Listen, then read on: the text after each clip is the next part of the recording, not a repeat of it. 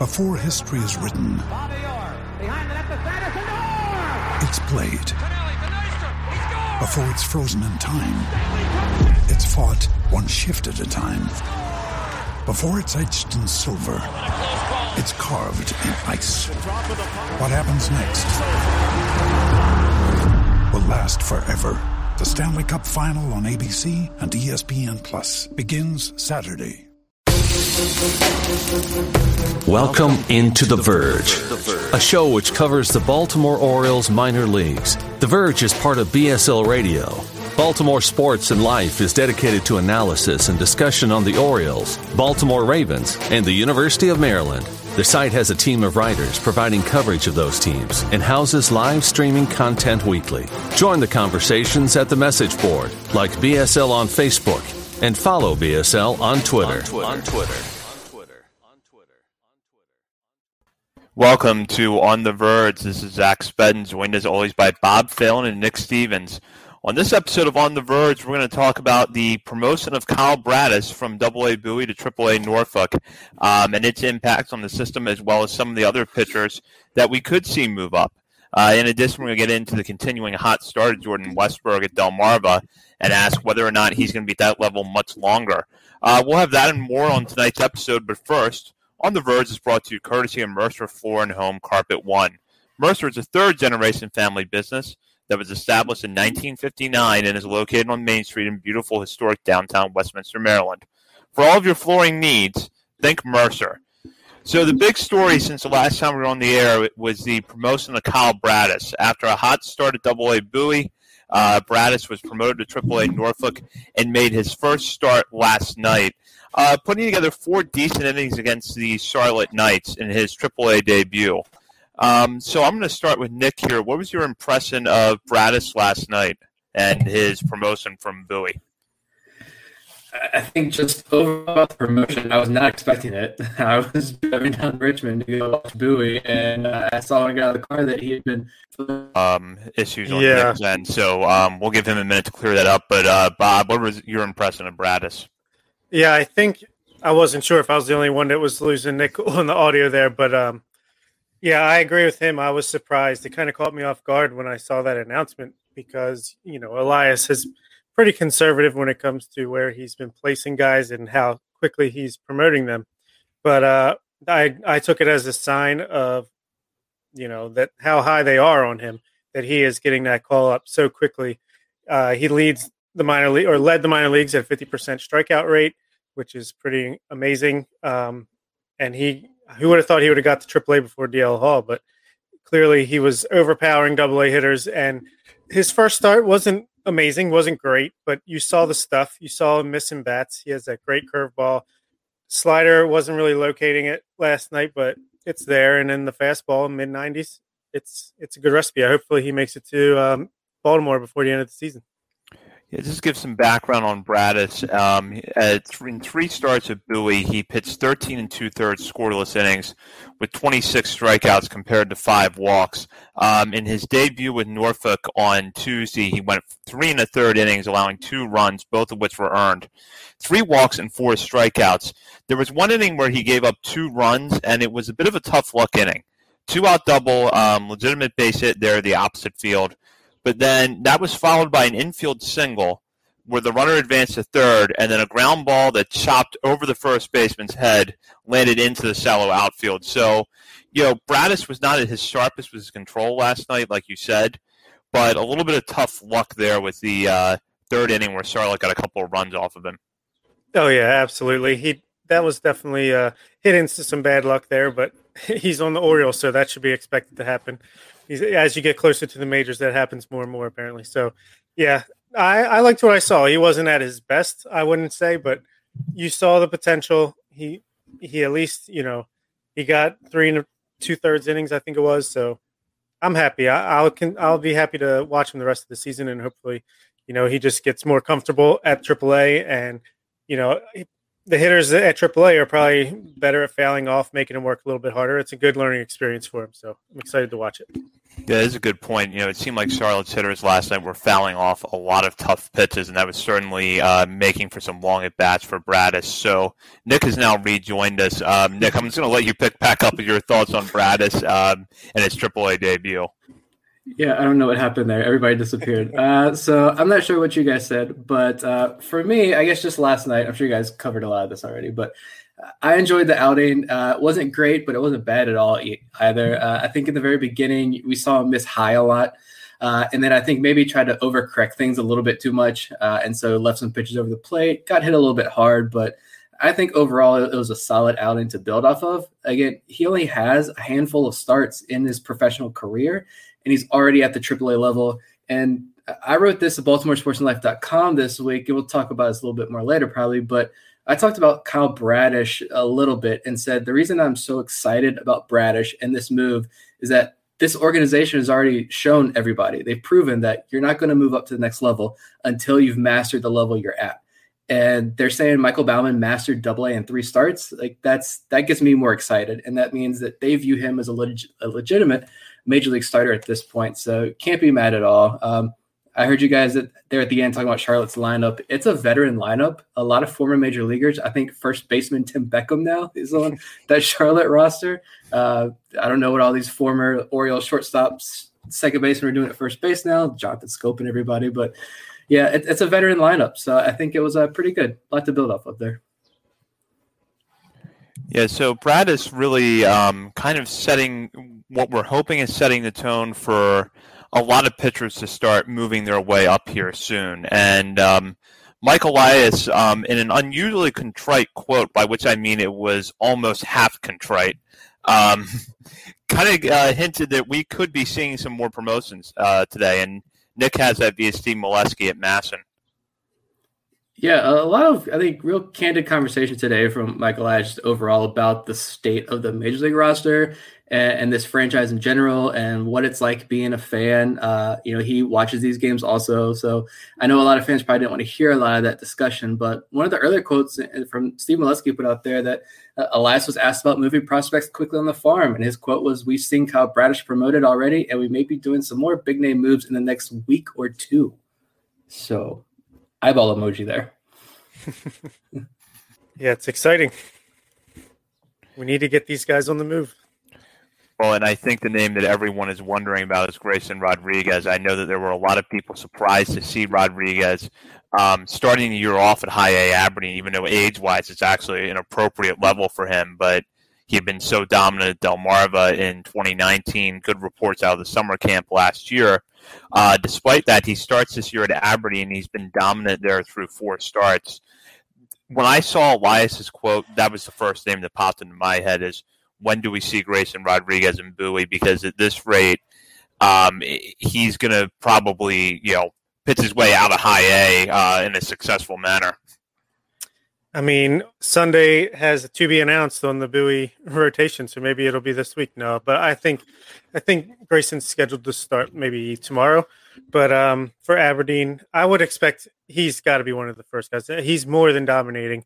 I almost said short A Aberdeen, High A Aberdeen, with I think it was 23.8 swinging strike percentage. I tweeted it out. That was on the Prospects Live podcast, which is better than Jacob deGrom and degrees better than pretty much anyone right now. So he's just utterly dominating Aberdeen, and I don't see what he's really getting anymore. So I think he needs to be challenged to move up to AA very soon. Yeah, he is still, I think it was like a year or two younger than a lot of that competition in High A. But this guy seems to be on another level. It's 18 innings, a 1.47 ERA, a 0.71 whip, 141 average against, almost a 44% strikeout rate and a 5% walk rate. I mean, those dominant numbers. And John Mioli's, he does his pieces every Monday where he kind of does like a minor league reset, looks at some of the top contributors around the farm system. And he said that he got that text from a scout who was at Grayson Rodriguez's last start, and it was just one word: unhittable. And I don't think there are any other words we can use to describe Grayson Rodriguez right now. He really does look unhittable. He's out there tweeting, sharing our videos of Kyle Bradish in that masterful performance he had at AA Bowie, saying, know this guy's name. Well, I think the rest of the world needs to know Grayson Rodriguez's name, because like that Prospects Live clip you posted, and I went back and listened to that episode, and they're talking about they posed the question, is Grayson Rodriguez the top pitching prospect in all of baseball right now? And I think ahead of him, you only have a few names like Mackenzie Gore, who looked really bad, honestly, until his last start. Matt Manning, Sixto Sanchez, and that's pretty much it. Not too many guys. Nate Pearson, I think, is above him. I think that's a legitimate conversation. I don't know. I can't answer, honestly, not having watched those guys a lot. But Grayson Rodriguez is here. I mean, Jim Callis said he's one of the most underrated pitching prospects there is, and he's one of the top prospects in all of baseball. So I see maybe one, maybe two starts at max, but I want to see, most of all, because Orioles fans are sad and angry. I don't know if we're still angry, but I know we're sad. So I want to see DL Hall and Grayson Rodriguez and Adley Rutschman all in a Bowie Bay Sox uniform for a couple weeks, and give us a little taste of what the future is going to be like. Yeah, I want all three of them at one level at some point this year, whether that's Bowie or, if it would happen to work out that it's Norfolk, though I doubt that. But if they're all three in Bowie for even 3 weeks, I will take that, because that's, as you said, about the best glimpse of the future you could have. Yeah, and let it be for Father's Day, because that's when I'm going to Bowie, so come on. Yeah, I'm sure Bowie, if anybody's listening from Bowie, I'm sure they are also smiling, saying, yeah, let's bring that on too. But yeah, I think that you can underestimate what it means for these guys to win together in the minor leagues. And if you have these three guys working together, and we've seen has had, Bob was the first one to point the first of the year, how the play after each inning, he runs out there to greet his pitcher. And I saw that when I was in Richmond watching Bowie. It's every single inning he essentially sprints to the pitcher's mound, and he walks these guys arm around their backs most of the time, talking to them all the way back into the dugout. That's leadership. And so if you can get all three of these guys on the same roster, at least for a couple of weeks, I think it's going to be huge for these guys. Yeah, so Nick, you actually saw quite a bit of Bowie over the weekend, saw a couple of games. You actually just wrote about Bowie's pitching staff, and this kind of ties into our conversation right now, because I think there's a few names on there that could move up. But before we pivot back to that discussion, just kind of give us a sense of what you saw from the Bay Sox and some of the things you talked about in your article. Yeah, I think just the trip in general, this isn't Orioles related, but I saw some slander on the timeline about the diamond, and I'm not going to have that. It's old, but it has its charm. And nowhere else you can go drink a 32-ounce Hardywood craft beer for $9. So I'll take that. Yeah, it was not a whole lot of offense. I was there Saturday and Sunday. I think they had, other than Adley Rutschman's 440-something foot home run that I went searching for in the parking lot as I left. I'm not going to lie. Didn't see it anywhere. It's other than that, there really wasn't a whole lot of offense. Honestly, the biggest offensive performer was Doran Turchin. That's a name I don't think we've ever said on this podcast before, but he had a couple really good clean hits, and he's been hot since he got moved up to Bowie. We'll see how long that lasts, but DL Hall looked really dominant. That was the big thing that I enjoyed watching on Saturday, and I wrote about that at BaltimoreSportsAndLife.com, that we saw the last outing against Reading where he didn't make it out of I think he went back out there for the third inning, but I don't think he made it 3 full innings. Couple walks, a lot of big hits, a lot of runs. It was not a good outing, but I think the strike zone had a lot to do with that. And I wanted to see him come out in this next start, what he would do, and he was flat out dominant in that outing. 8 strikeouts, 4 innings. He was in cruise control. Guys are not hitting the ball hard on him at all down there. So it was a fun trip. I wish I would have saw more offense, but I saw the Adley Rutschman home run, so got my money's worth. Yeah, it's great to see Hall bounce back. That just shows that he really has his head in the game, and he's not letting it get to him. And I was looking at I know how Orioles fans are, and Adley Rutschman, he's got a batting average in the 230s or whatever. So I already heard some people saying he's got to do better. He's got to do better. Well, he's got a great walk percentage. He's got great ISO. His batting average for balls in play is only 268. So clearly he's not hitting into the best luck either. So not too worried about him. But it was great to see. It sounded like you had a great weekend. Yeah, I wouldn't worry about Rutschman either. Everything offensively is going to come around at some point, and as some of those numbers that Bob pointed out are really good, I wouldn't worry too much about the batting average. One thing I really like about DL Hall this season, and I don't know if this is sustainable, but he's got a 56% ground ball rate. And that kind of shows to me that he's finding ways to get people out without just trying to blow the ball by them. Because just to give a comparison, his ground ball percentage at Frederick his last full season in 2019 was just above 35%. Now, I don't know that the ground ball percentage increase of 15% actually is going to sustain itself over a full season. Probably not. But I think that it could increase enough that you're seeing a little bit of an improvement there. And it hasn't come as a sacrifice of velocity because Hall is hitting upper 90s every start. Yeah, I'm not sure how quickly that stat stabilizes, but definitely encouraging. I mean, maybe it's just he's being able to locate more lower in the zone. I'm not sure, but it's definitely something to keep an eye on. Yeah, I'm curious too. With that last outing, I mean, there were a lot of guys just standing there watching these balls go by in 2 strike counts. So I'm wondering if, like, how much movement is DL Hall really putting on these pitches? So it's avoiding the barrel at all costs there, and guys are grinding out weekly. And I think in that Reading outing, his one kind of rough outing of the year, I remember Adam Pohl, broadcasting and saying that it sounded like he was throwing a lot more changeups and off-speed pitches. He was going to his secondaries a whole lot more, and so maybe that had something to do with it as well. We see him working that in more, and I saw a lot of that in Richmond. I was kind of sitting up high. I was there just to be back in the ballpark, just for fun, to be totally honest. So I didn't really get a great look at his pitches and everything. But there was a lot of off-speed stuff, a lot of breaking stuff, and not a lot of hard contact. So maybe he's learning how to control that as well. And if that's the case, then 56% might not be sustainable, but he's never given up a lot of home runs across his career. So that's another positive you can point to. Yeah, that's a good point. And tying back to your piece about Bowie, one of the names that kind of has come to mind for me as someone who could be promoted is Kevin Smith. The walks are a little high right now, but the other numbers are pretty good. And this is someone who was successful when he was in Double-A a couple of years ago. He got a brief taste there at the end of the season when he was still in the Mets system. If we're looking at this Norfolk pitching staff, which is really struggling, not offering a lot of reinforcements to the major league roster, which is also struggling, could a guy like Smith benefit from that? Yeah, I think all of us had Kevin Smith pretty pegged for the AAA rotation at this point to begin the year. But you go back and look, and I mentioned in the piece that he only has around 130 professional innings before he joined the Orioles. So I get why he's in Double-A. You probably tweak some things with his delivery or mechanics, and so now you want him to work through that and get a little bit more experience in Double-A before moving him up. So I could definitely see him moving up soon.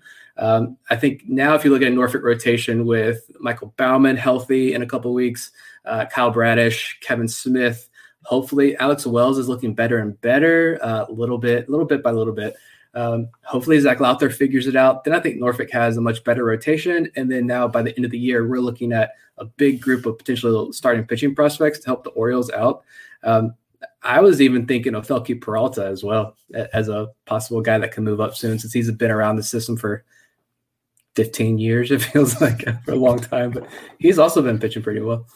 I think we could get rid of about 70% of the Norfolk roster and then just do some mass promoting, because I think a lot of the guys Double-A and under are just raring to go, ready to get promoted and show what they got, while AAA is kind of no man's land right now. A few guys there, but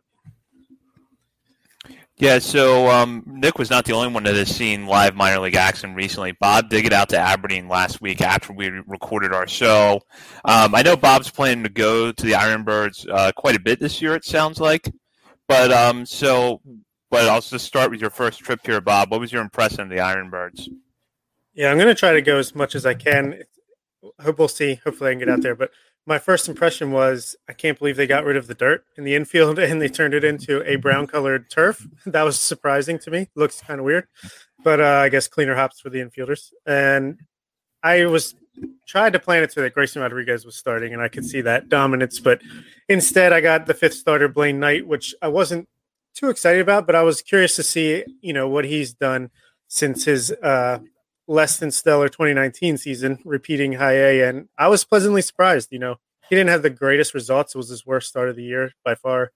Gave up a lot of weak contact, 1 home run, but he was hitting 92, 94 on the fastball, and he sustained it all the way through the 5th inning. I made sure I sat right in front of the radar gun there, and his slider looked great. He was throwing his curveball for strikes, so maybe he can get back on track. I'm not sure. Kyle Stowers looks good at the plate.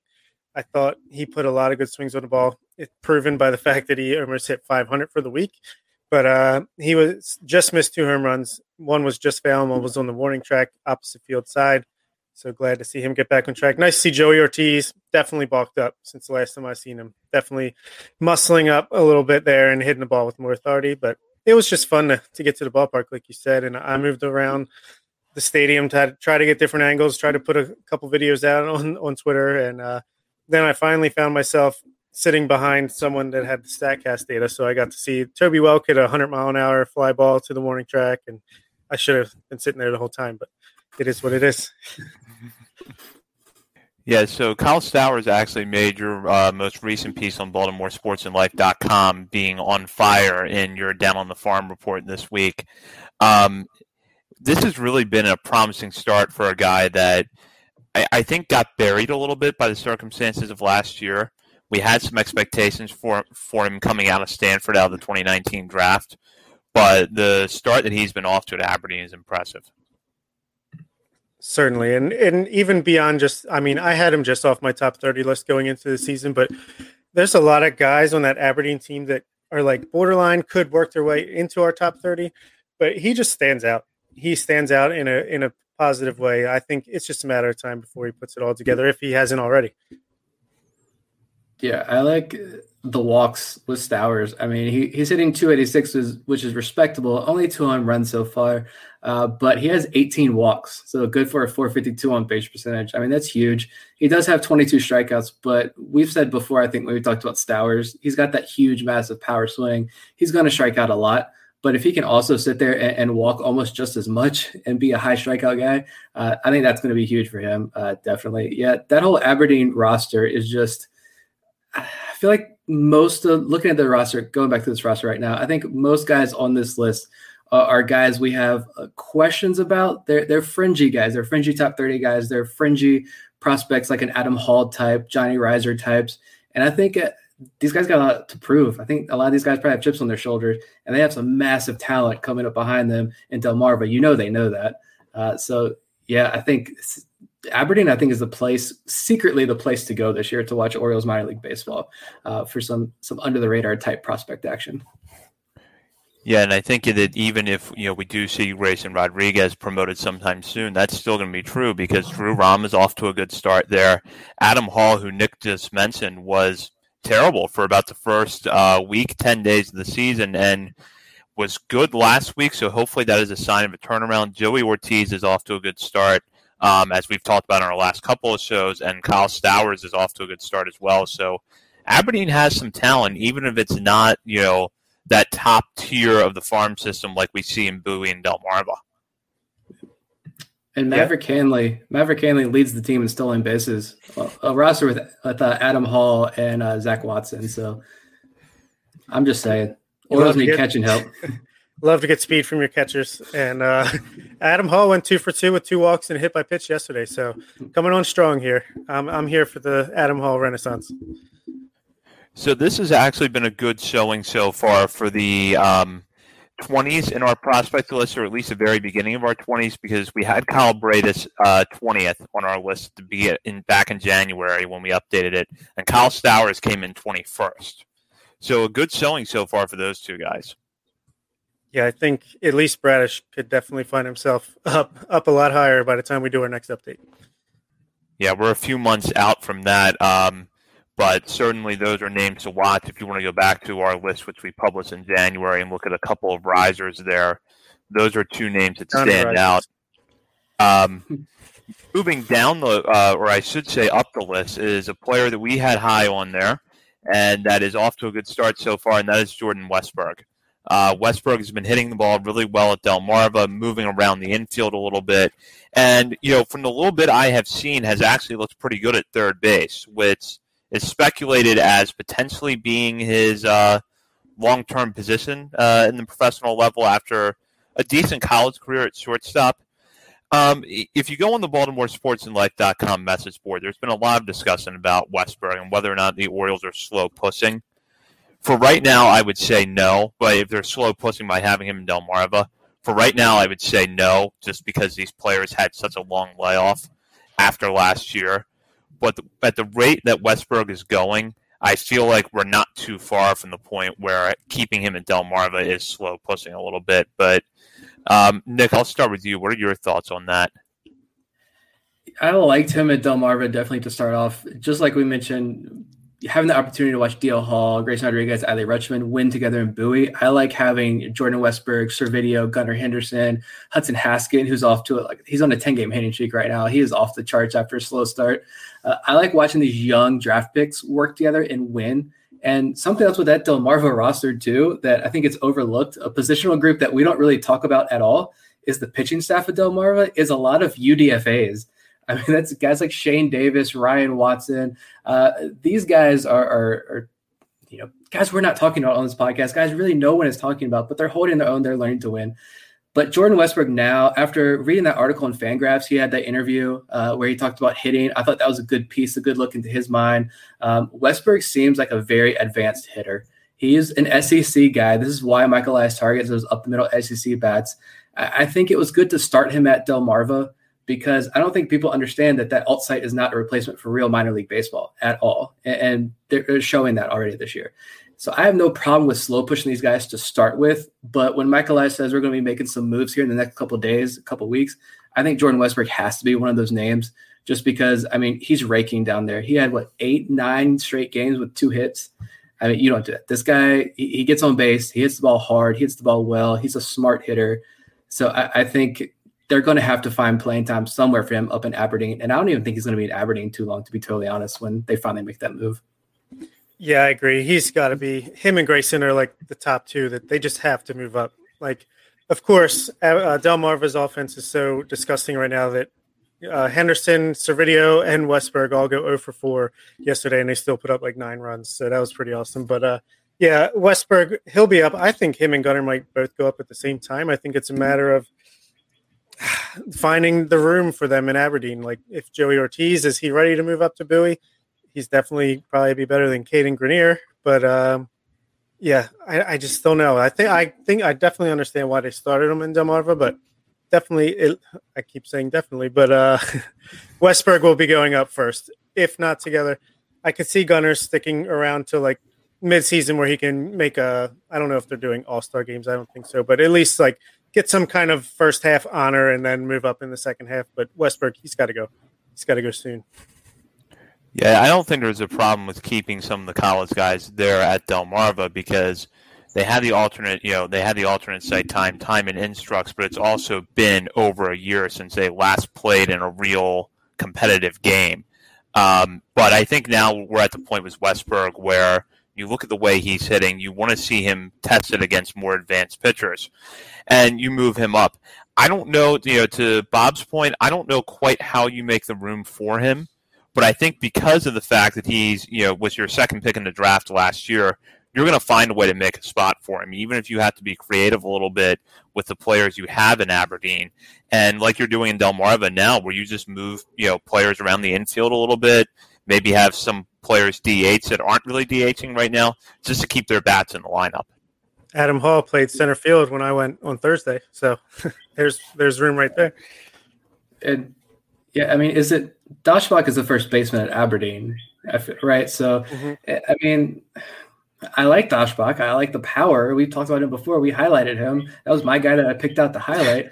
But at the same time, if Westberg, you can't hold Westberg back. I do agree with that point. And it does seem like he's going to play third base predominantly, which he looked. I made a point the last night's game to really watch his and Gunnar's defense at shortstop and third base. And Westberg has had a couple nice plays. He had one really great play last night. I think he can play third base pretty well. So I think Toby Welk is probably your predominant third baseman in Aberdeen, but maybe you move him over to first base maybe. I think that works. If you're going to keep Westberg at third base, the path is a lot easier, and you're not forced to push out a Joey Ortiz or an Adam Hall at that point. You can still get all those guys into the lineup at the same time, where it might be a guy like Andrew Daschbach finds a little bit more of the bench, which – if you're replacing him with Jordan Westberg, I'm okay with that. For sure.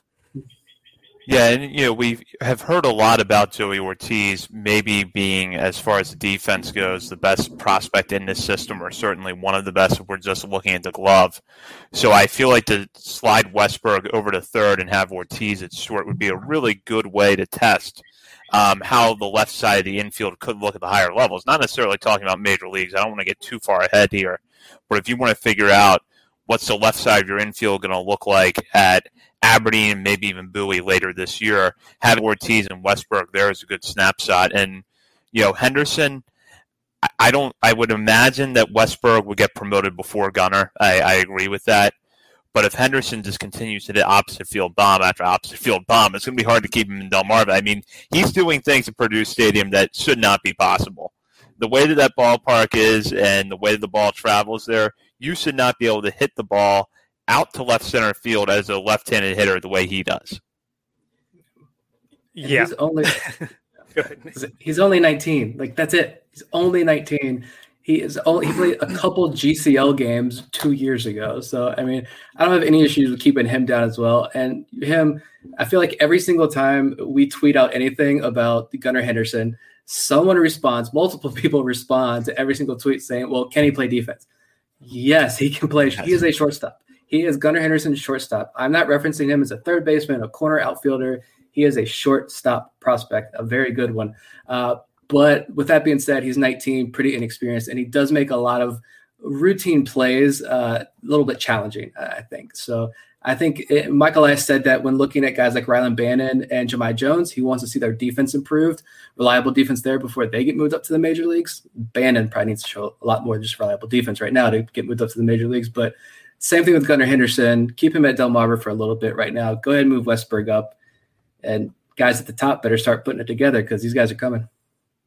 Yeah, I wrote in my article this week down on the farm that Gunnar Henderson, Adley Rutschman, Kyle Stowers, that's a pretty good top 3 picks in the 2019 draft potentially for the future of the Baltimore Orioles. I think Gunnar might go down as like the steal of that draft, getting him that late as we did. And yeah, he's special to watch. He's definitely just a phenom out there. Yeah, and to Nick's point about the defense, based off of what I've seen so far, I think you at least stick with Henderson at shortstop for as long as you can. And you see, because he's only 19, you see as he fills out a little bit more whether or not you have to move him. But I don't know that I have ever seen a shortstop at the low A level who was a big leaguer that was young, or who later became a big leaguer that was young at the time for low A and looked completely smooth at shortstop. I remember Freddie Galvis really standing out to me when I saw him in low A. And I just went back and looked that up. He was 18 in the South Atlantic League in 2008, and he was an excellent defensive shortstop, but he also hit .238 that year with a .588 OPS. So there wasn't much with the bat there yet. So with Henderson, I think you look at that and you realize that defensively, players are going to take a little while to come around. Enjoy what you can with the bat, and that arm is good. That's one thing I've really been impressed by with him is that I feel like he's kind of a guy that if he can get the footwork down on a ball, hit into the hole, he's going to have the arm strength to throw runners out that for other shortstops that ball is a base hit because the throws isn't going to get there. Yeah, that's a good point. And I like Freddie Galvis putting up Michael Franco 2021 Baltimore Orioles type numbers in low A there. That was pretty good.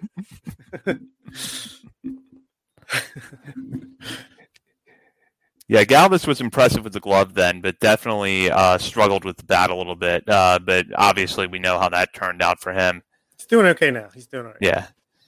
Yeah, one other area, if we're going to look at promotions, is probably catcher. Because I know that everyone's chomping at the bit to see Adley Rutschman in Norfolk. And I think we are going to see that at some point, especially with catching being a position at the major league level that is not really settled at all right now. And what I'm wondering for you guys is, based off of what you have seen so far, if we see Adley make that move to Norfolk, would you feel good with Maverick Hanley making the move to Double-A and Jordan Cannon, who has been off to a good start at Delmarva, making the move to High A? Yeah, I think that makes some sense. I mean, Jordan Cannon, I don't know how sustainable it is with the bat, what he's doing, and he's not exactly for a guy named Cannon. I think he's allowing a ton of base runners to steal on him. So not sure what that's about, but I'm okay with that. I think he was a college catcher. It's not like he would be in that low for a in high A. So, and Maverick Hanley, he's at least there defensively to be in Double-A Bowie in a month or whenever it would be. So, yeah, I think that makes a lot of sense. There's pretty decent amount of catching talent at the lower levels of the minor leagues for the Orioles. So that's pretty cool to see. Yeah, no, I think, if Adley gets moved up to AAA, first of all, Brett Cumberland needs to go ahead, and he needs to be up in the major leagues as well. The guy is hitting just off the charts right now in Norfolk when he does hit. 123 WRC plus, 362 on base percentage. The defense is what it is. He can go ahead and move up. But Maverick Hanley, he's got some major defensive plays already in high Aberdeen. And I think, was it last night? I think he ended the game going and picking the ball up, getting the guy over at third base to end the game on a pickoff attempt. So, I mean, this is a guy who defensively probably could hold his own at AAA. The bat is what it is. He's steals. He's got 7 steals as well. So, yeah, a lot of catching depth down on the farm for sure. I think these guys can hold their own. Jordan Cannon can hit pretty well. I don't think that production is going to stick as well, but he's got some pop in the bat, and he's going to hold his own in the lower minors. So, yeah, plenty of depth to move guys around when we want to start moving more of these guys up to the higher levels of the minor leagues. So listener Nick brings up a topic that we did discuss a little bit last week. I feel like it's worth repeating. His comment to us is Mason McCoy needs to call up. Don't need Wilkerson and Valaika both up there, by which meaning the major league roster. We talked a lot about how we've been impressed with McCoy's start, not just because he's hitting well, but he's moving all around the field. He's gotten some time in the outfield. He's seeing time in the infield, which is his natural position. We have all loved his glove work on both sides of the second base, going back to when this show started at the beginning of 2020, and he was coming off that good 2019 season. McCoy, yeah, I agree with Nick. If we're going to look at someone who should get to move up to the majors to at least be that utility type, I think McCoy right now is playing his way ahead of Rylan Bannon, who's struggling a little bit, and then Jahmai Jones, who is hurt. Yeah, absolutely. He's a guy that can play plus defense at second, third, and short, or at least better than what we've been getting from our backup. Pat Valaika, he can be optioned down, or maybe he can.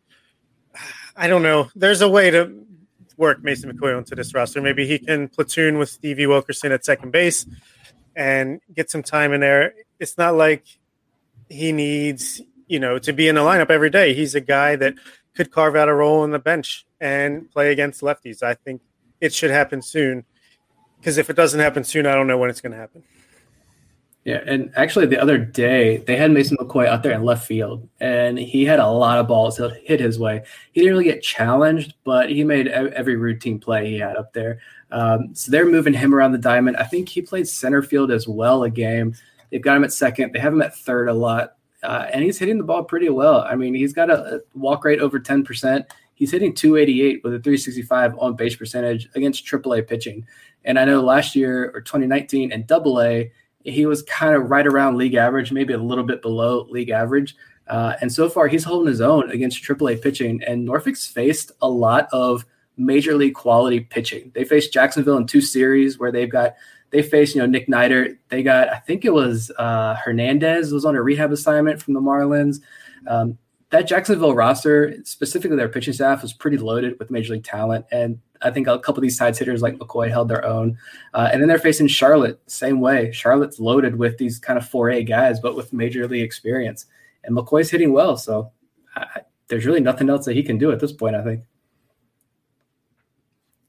Yeah, and I think the Orioles really have had to kind of rely on sort of a patchwork of utility type players at second base and a little bit in the outfield because of some of the injuries they've had out there. And I feel like in that sense, McCoy would fit into sort of your short-term plan where you have to get through this year with what you have. But then long-term, I think it's worth a shot to see, can he stick around the major leagues in some role? This is a guy who's 26, but 6th-round pick a few years ago. As I mentioned, had a very good season in 2019 where he seemed to come around to bat a little bit, topping out at Bowie. So I think that it would be the kind of move where you could stabilize the roster potentially a little bit at the major league level this year, but then figure out what do we have long-term in Mason McCoy, whereas I don't think you're evaluating Pat Valaika or Stevie Wilkerson in that context. Yeah, and I'll say it like this. I don't think he could do worse than Richie Martin did for you in 2019 at bare minimum. So, I mean, that's not nothing at shortstop. Yeah, I think also just going back to Norfolk roster, and we're talking all about promotions here. I mean, these aren't the sexiest names. I get it, but nothing really about the Orioles is this year, so why not, right?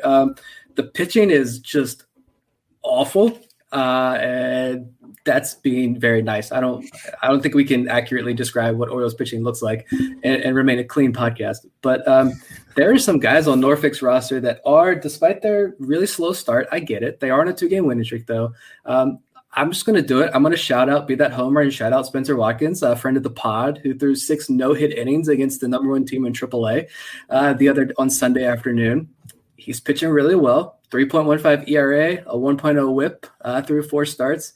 And they got 2 relievers down there, Marcos Duplan and Manny Barreda.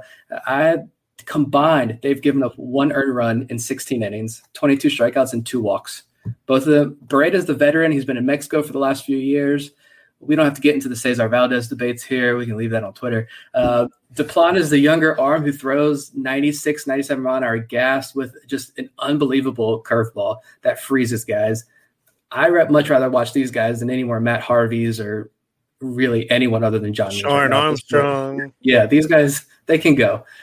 There's at least intriguing arms for 2021 season down in Norfolk. Absolutely. And Spencer Watkins, he's going to give you innings. He's going to eat innings. He can't do him much worse than Matt Harvey. I wrote it in my 3 Up, 3 Down article. Him and Connor Wade have been doing enough in AAA for me to – Matt Harvey doesn't have it. Great on him for trying to change things up and give it one more go. Good on the Orioles for – he at least got us a month or 2 of production, quote unquote. But I think he doesn't have it. It's time to call it quits on that experiment and bring up one of these guys. I'd prefer Watkins because he's our buddy. But Connor Wade, like you said, all these guys that could at least provide what he's doing. What is the worst that could happen? We're the worst team in baseball. So. And adding on to that, I know he looked good today against the Twins, but I agree with Chris Stoner, the owner of Baltimore Sports and Life, his recent piece on the site where he called for Jorge Lopez to be moved to the bullpen. That's something I've been wanting for a while.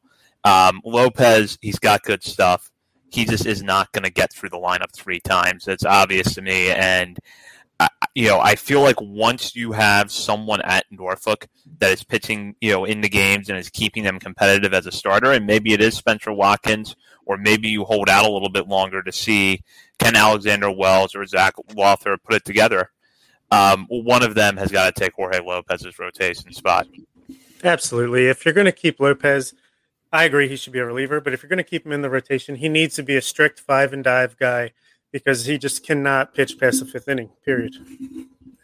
I didn't watch today's game, but seeing him go out there and pitch as well as he did through 5 innings, and then to roll him out there for a 6th inning, I think that's a whole podcast discussion on itself about pitching management, but we'll leave that one there. Yeah, move him to the bullpen for sure, because the stuff is just so nasty. Yeah, stuff is good. But So Nick has a question here, one of our listeners. How does Austin Wynns compare to Brett Cumberland, who we just talked about a moment ago, as a defensive catcher? I would imagine Wynns is the better defensive catcher, right, Nick? I think you would agree. Yeah. But Cumberland, I think he has a decent arm, if I'm remembering correctly. He at least has a decent arm. But at this point, Cisco and Severino, they're not hitting.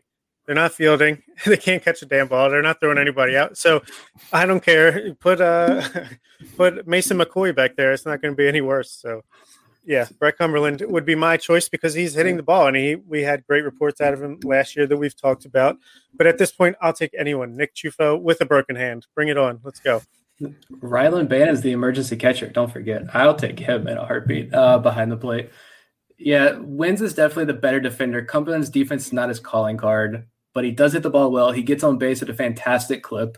And if you want to bring up Wynns, sure, let's bring up Wynns now. He's the veteran guy, but honestly, even though I'm not a fan of Wynns at all, I'm just going to come out and say it. I think he is good to keep down there in Norfolk to work with Lawther, Wells, and now Bradish. I think he's good to keep him down there. And let's go ahead and bring up Cumberland and that bat into the lineup and score some runs for this pitching staff. So Nick has a follow-up question for us, which I want our Nick to be the first to answer, or maybe the last to answer, because I know he feels very passionately about this.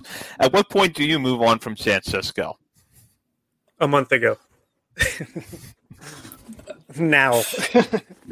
Yeah, I don't know. You should have never brought him up to begin with. No, I mean, there's so much promise. I mean, he was the guy in this system, and now, like I mentioned, he's so boring to watch. And he's just, I don't know, just take him and Chris Davis, give him a vacation somewhere, and one-way ticket. Don't come back. Don't come back to Baltimore ever again.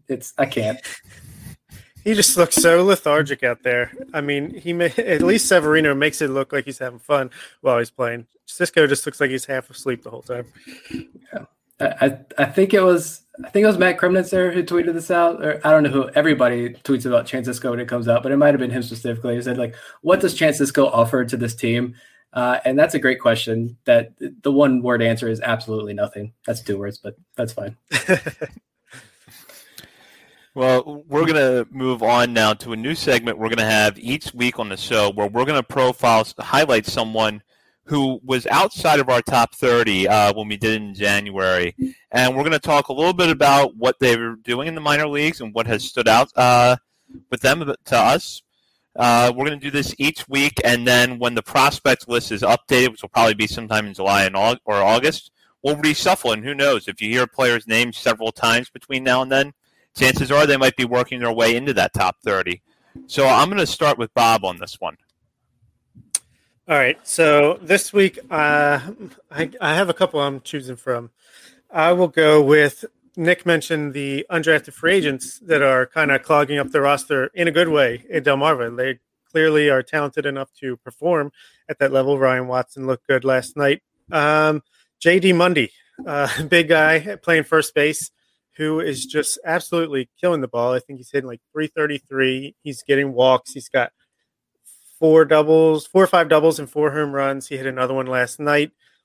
I don't know what his ceiling is, but I know we like Andrew Dashback for his power, but it seems to me like Mundy has maybe some better skills. I don't know, but I'm enjoying. He's fun to watch play. He's just like this big guy going up there and whacking the ball. You'd love to see it, playing first base like a champ. That's my guy. I think, if he can move up to Aberdeen and keep this up, then maybe he's a steal as an undrafted free agent. Yeah, he's walking more than he's striking out. I remember our colleague Stephen Loftus wrote a piece on all these undrafted guys right after most of them had signed, and he said J.D. Mundy was a true, as you can get, 3 true outcome guy: home run, strikeout, walk. That's all he does. And right now he's matching Gunnar Henderson's power. To be totally honest, not saying at all that they're the same type of prospect, but he's matching that kind of power and not striking out a whole lot. I'm going to go with old friend Felke Peralta. I think. First outing, I was scared because I think he hit the first batter he faced and then walked the next guy kind of up and down. But his last 2 outings, he's thrown 4 innings in each outing. Only 1 earned run, only 3 walks, and 14 strikeouts. He looks really good. Again, nasty hook, fastball. He can run it up there into the upper 90s. I think he should be moved to the bullpen. I want to see Bowie put him in 8th inning with a runner on and a 1-run lead and see if he can hold that. But for right now, he's saying he's a starting pitcher, and he's doing well, as most of that Bowie staff is. And it's really nice to see Felke Peralta pitch well at Double-A. Yeah, I'm glad you chose him because he was my other choice. So, yeah, he's making me question my constant move him to the bullpen mantra with the way he's been pitching lately. I love to see it. So I'm going to go with the guy that we have talked about a little bit on this show, and a guy that if you've listened to the past, you know that I'm pretty intrigued by, and that's Darell Hernaiz. 2 for 5 last night in Delmarva's big win over Lynchburg. Now, as Bob mentioned, a lot of the big names on Delmarva's lineup last night really didn't hit all that well, but so it was kind of the unsung guys that carried them a little bit. Hernaiz is kind of a guy that's on the bubble a little bit for me as whether or not he's going to be in this top 30. And there are some concerns. He's striking out quite a bit at Delmarva right now. He's got a walk rate that's down around 3%, but we're seeing the bat-to-ball skills there a little bit that we had heard a lot about as far as him having a good plate approach, having good contact skills. So 2 for 5 last night, and he's now had a hit in 5 straight games that he's appeared in. So Hernaiz may be picking it up with the bat a little bit, and I'll be interested to see, if we talked about earlier, if Jordan Westburg and Gunnar Henderson do move up, and Darell Hernaiz takes a move over to shortstop full-time at Delmarva, just what that glove looks like. But so far, not bad with the bat. Yeah, I was watching him in particular, I think it was late last week, and he is so rail thin.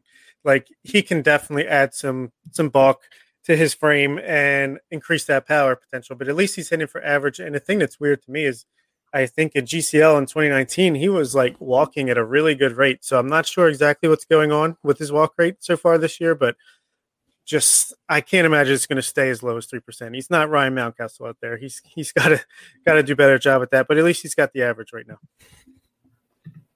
Yeah, pick any of these middle infielders, and I'm intrigued. I loved watching them play all the way around.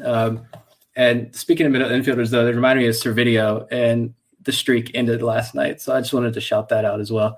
I know we're hyping up guys outside of our top 30 right now, but speaking of Hernaiz, reminded me of Servideo, 15 straight games with a walk to begin his career. The streak is over, but what do you do? Get back on the horse and start another one. Yeah. And we'll see just how quickly Servideo can start another one. So if you head over to BaltimoreSportsAndLife.com, Bob, Nick, and I have all had pieces up in the last few days. We talked about Bob's Down on the Farm piece, was a weekly column that he does. That's a spinoff of his 3 Up, 3 Down feature he's been doing for the site for a long time. Nick profiled Bowie's pitching staff, and I took a look at the rise of Kyle Bradis, which was written before his start last night at AAA.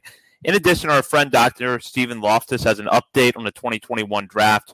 We're definitely planning to have Stephen back on at some point here soon to talk about the draft and how much things have changed, even just in the last months of the draft class. But definitely head over to the site and check out his latest piece. In addition, continue to follow us on Twitter at BSL on the Verge. And we'll be back next week for Bob Phelan and Nick Stevens. This is Zach Spedden. You've been listening to